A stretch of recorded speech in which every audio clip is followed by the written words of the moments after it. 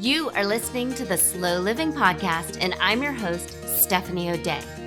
What if I told you that you could truly have the life of your dreams, the life you've always wanted, one filled with abundance, joy, and a sense of purpose? It's absolutely possible, and I see it each and every day with my coaching clients. It all starts with learning how to slow down. You deserve to live the life you've always dreamt about. Let's get started. Hi there, Slow Down Society. Steph here, and we're on episode 122 of the Slow Living Podcast. And today, I want to talk to you about zero-sum thinking or zero-sum theory. And I had kind of heard of this term a few years ago when I was doing a lot of research and reading about different psychology traits and theories and ideas. And it came about again. I was listening to a podcast called If Books Could Kill, which is a super fun podcast. And they were talking about Robert Greene's 48 Laws of Power. And I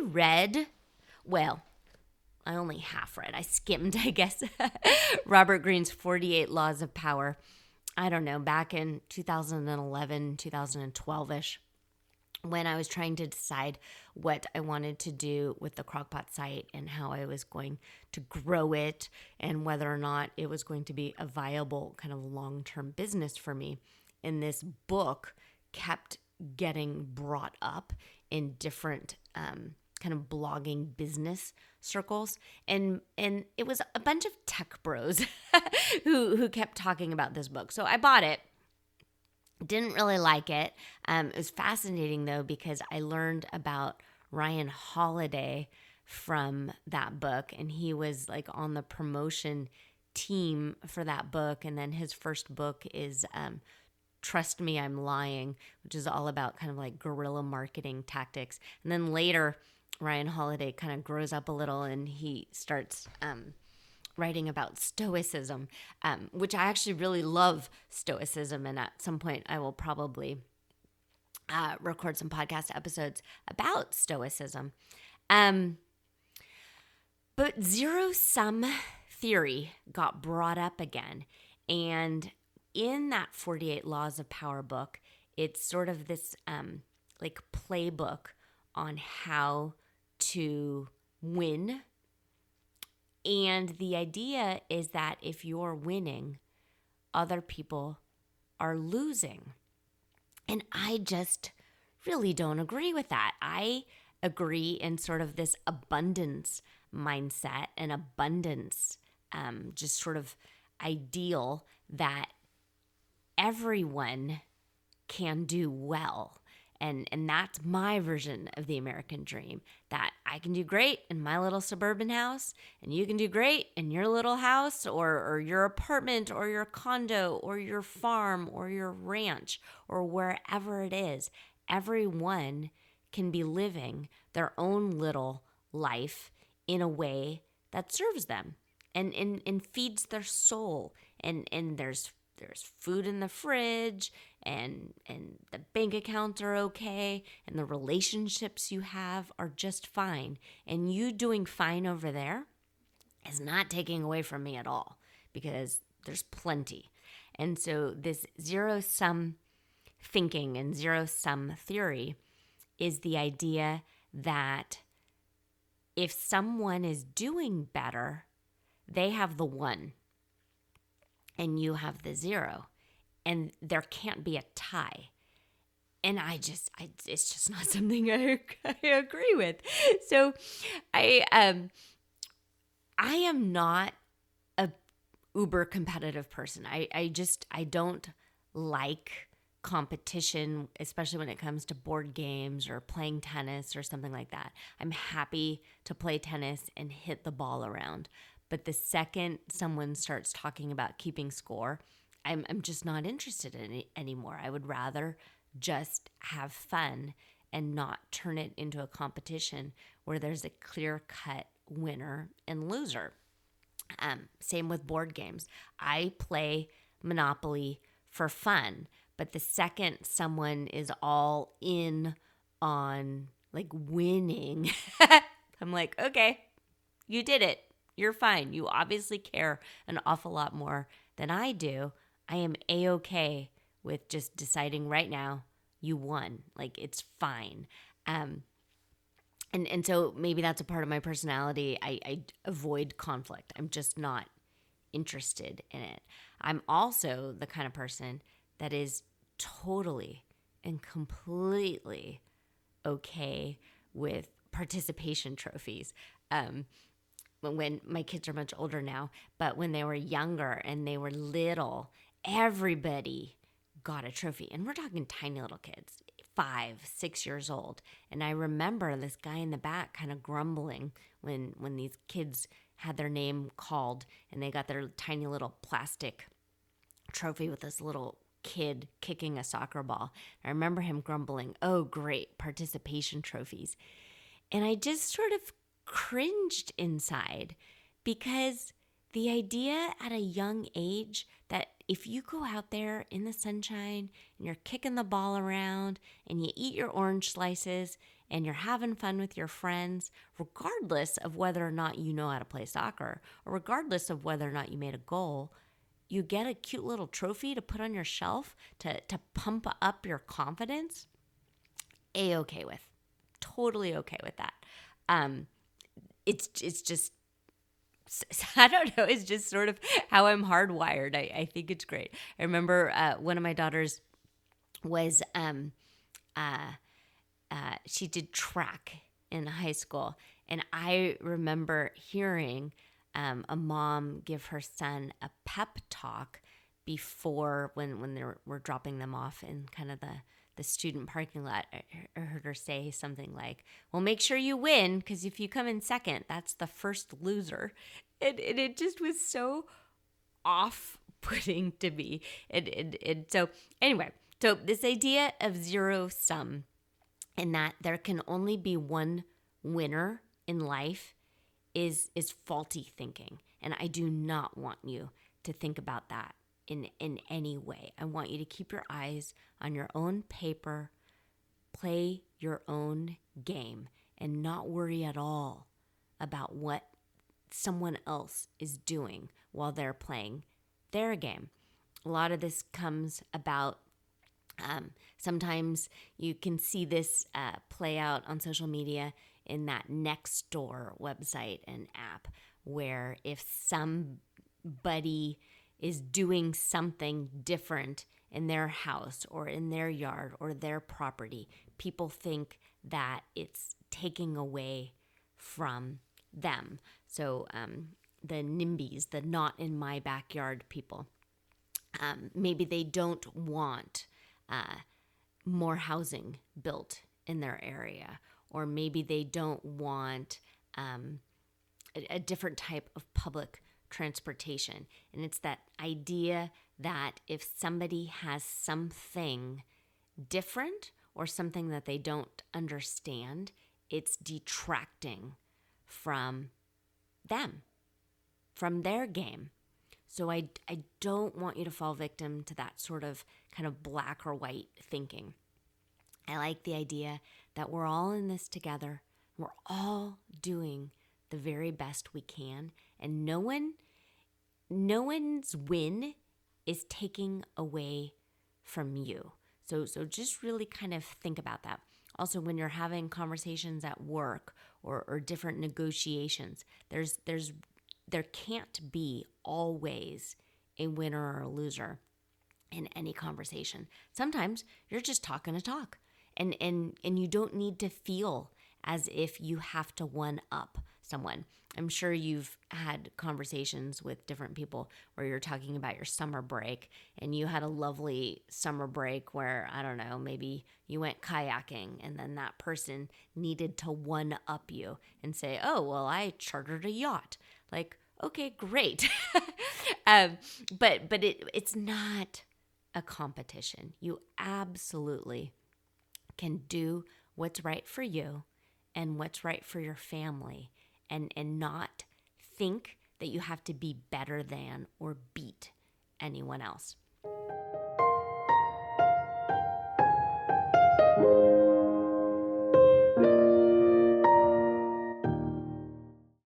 When it comes right down to it, we all just want to climb into bed each night, feeling calm, content, and at peace.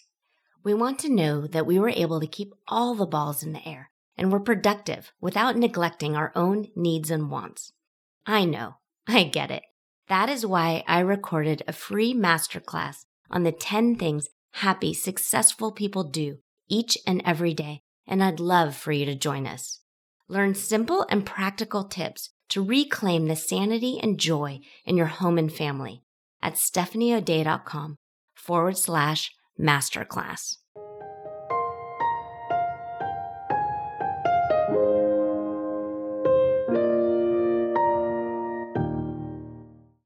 This comes up a lot also with the idea that it's funny. It comes up with in politics sometimes. If you have worked really hard for something, so let's use student loan forgiveness, for example. If you've paid off your student loans, it's the idea that other people need to work just as hard as you do. And the idea that maybe their loans are forgiven somehow takes away from the hard work. And so why bother and that kind of thing. So that is, again, sort of this zero-sum theory thinking, and that other people should suffer because you did, or other people should work hard because you did. But what I'm asking for you to do is to just put blinders on and just not worry about what anybody else is doing, and just play your game and do it the best you can. And then just trust that other people are doing the best they can, and just kind of filter out that noise and the nonsense that there's one way and one way only to do things.